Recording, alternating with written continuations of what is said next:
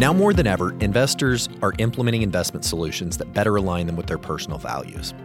What we're discovering is that there is a great demand for this, but it's not always something investors know how to articulate.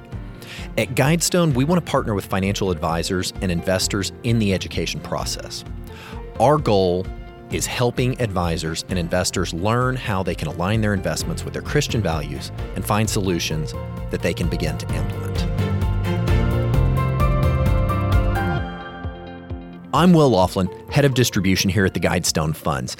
And on our episode today, I want to talk at more length about the significant amount of survey data that we're seeing showing how high investor demand is and the fact that it's at its highest point for values-based investments. But there's still a fact out there that there is a massive disconnect between this demand and actual implementation. One of the biggest expressed hurdles that we're seeing from the advisor community is a lack of education for the advisors themselves and for their clients. So to talk a little bit more about this today, I am joined by Trevor Garlock, who is the Regional Director for the Eastern United States here at Guidestone, to talk a little bit about how he partners with that advisor community to really work on education around faith-based investing and the investment solutions out in this landscape so that hopefully we can bridge that gap between demand and implementation. Trevor, great to have you on here today. Thanks, Will. Excited to be here. Good. Well, I'm glad to have you with us. And I think we've got a good bit of information for our audience to talk about how they can actually bring some of this from concept to actual reality. So let's maybe just go ahead and jump in and talk about some of the demands for product and why you hear there are reasons for this kind of growth that we're seeing right now. Well, what we're seeing today and hearing a lot from advisors is we're in a fallen world and it's becoming more and more polarized each and every day.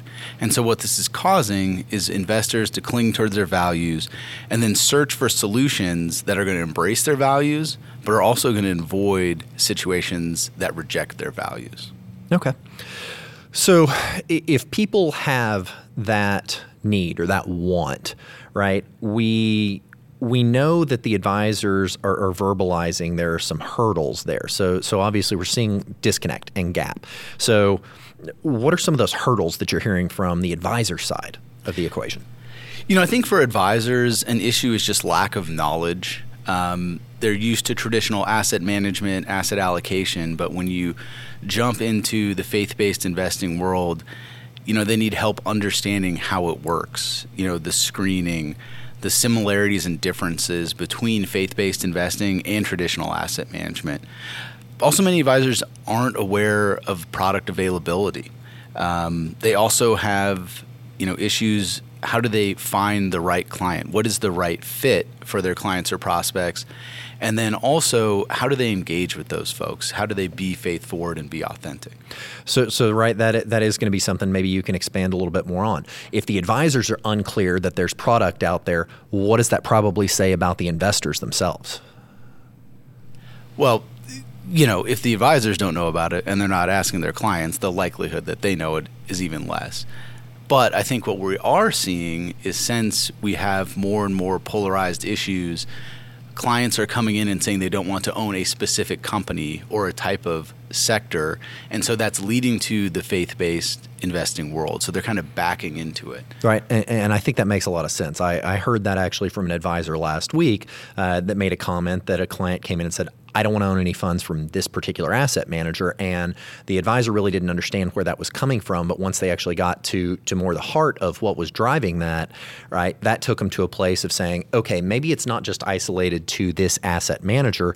It's emblematic of something greater that we should assess for you. I agree. And I think that's where advisors need to ask more questions of their clients, not be scared to say, where is this coming from? Like, what is driving you not wanting to own this company or products from this certain asset manager? And I think what advisors are going to find is that is going to unlock a greater knowledge of what their values are for their client, what's important to them. And many times that's going to lead to faith-based. So. Yeah, no, it definitely it leads to faith-based, and the advisors likely understand the idea that it's probably not just isolated to one client. Maybe that's the most vocal client, but it could be representative of something a bit more in their practice. Absolutely. birds of a feather flock together, and I think many advisors we work with, when they hear about what faith-based investing is, almost every meeting, advisors will say, I can think of 5, 10 clients, or many times they'll say, we're all believers here, and the bulk of our business or people that we work with are also believers. Yeah, no, that makes a lot of sense. So knowing that those are some of the hurdles that we've heard verbalized from advisors, and probably not so many that they've not verbalized as well. What are some things that you frequently use with advisors that we at Guidestone have created to bridge some of those gaps? Yeah, we put in a tremendous amount of time to come up with material that's both advisor use but also client facing. So we put together what we call the Advisor Kit, which leads you through a variety of different ways that you can, engage with clients and prospects. Also, whether that's through icebreakers, but also some different ways that you can identify folks where maybe they're not coming out and telling you that faith is important to them, but maybe as you're doing planning and you're looking at legacy, it becomes apparent. And so you can ask that question, is this something that's going to be important for you? We've also put together a couple different one-page flyers. One's our faith-based investing overview, which leads you through the screening, shareholder advocacy, and impact investing. We have a second piece focusing on screening, where we're going to highlight companies in certain industries that we are going to restrict and why. So some of them are obvious, and some, we're really digging deeper into the data of where they're driving their revenues. And then another piece is on shareholder advocacy. So that's showing where we've worked with companies so they can better align their corporation with Christian values. So that's something not only the advisor can look at and understand what we're doing, but for a client to be able to conceptualize it, it's something that's investor approved that we can put in front of them? Absolutely. Okay. All these pieces, except for the Advisor Kit, is for the end user as well, or for the client. So an advisor, if they need assistance on describing what is faith-based investing and how it works, that's where you have the investing overview. If they want to talk specifically about restricted companies, we have those examples. And then lastly, that we talked about, the shareholder advocacy also can show where we're trying to help form these companies' values or push their values to be closer to those that we want to have. All right. So Trevor, that's a lot in the way of resources, and it really is a great starting point for anybody who wants to learn more about this. So being able to get all those documents, where do they go? Go to guidestonefunds.com and then go to the advisor resources area, and you'll be able to download PDFs for each of these documents. You'll also be able to see who your regional director is. So feel free to reach out to them and either start the conversation or continue the faith-based conversation. Good. So we've created a good number of resources, and those are all available on the website or to be sent by you all. But so that we're not just data dumping a bunch of documents on people, maybe walk me through how you will take each of those and work with an advisor to be able to bring some of this stuff to market. Absolutely. So the majority of the time that I'm working with advisors is really educating them and then addressing a lot of those hurdles that we discussed earlier in the podcast. My goal is really to have advisors become comfortable with faith-based investing so they can be an advocate for their client, so that they can show how they can align their values with their investments. And so generally speaking, I like to walk the advisor through the suite of available materials because, number one, I'm educating them on what it means, but also teaching them on how they can discuss it with the clients. I also like for the advisors to ask me questions, right? What do they think somebody may ask them, and then walk through what Guidestone thinks about whatever that issue may be. And then lastly, with that advisor kit, show them how they can look at their current group of clients and maybe identify specific folks, or how they can integrate some of these questions into their financial planning conversations to see where there may be fit. Okay. All right. No, that's a good way when we talk about working with advisors. Now thinking about the advisors that we work with that get more committed to this space, that really want to either make this a focus for growth in their practice, or people that really want to dig deep with the existing clients. how do we go in there and work on the education side to a larger audience than, say, just one-on-one engagements? So one thing that we've created is a client-approved seminar called Rethinking Wealth. And what this is designed to do is help advisors communicate the faith-based investing message to their clients and prospects. And it covers the principles of faith-based investing, discusses stewardship, including biblical doctrine.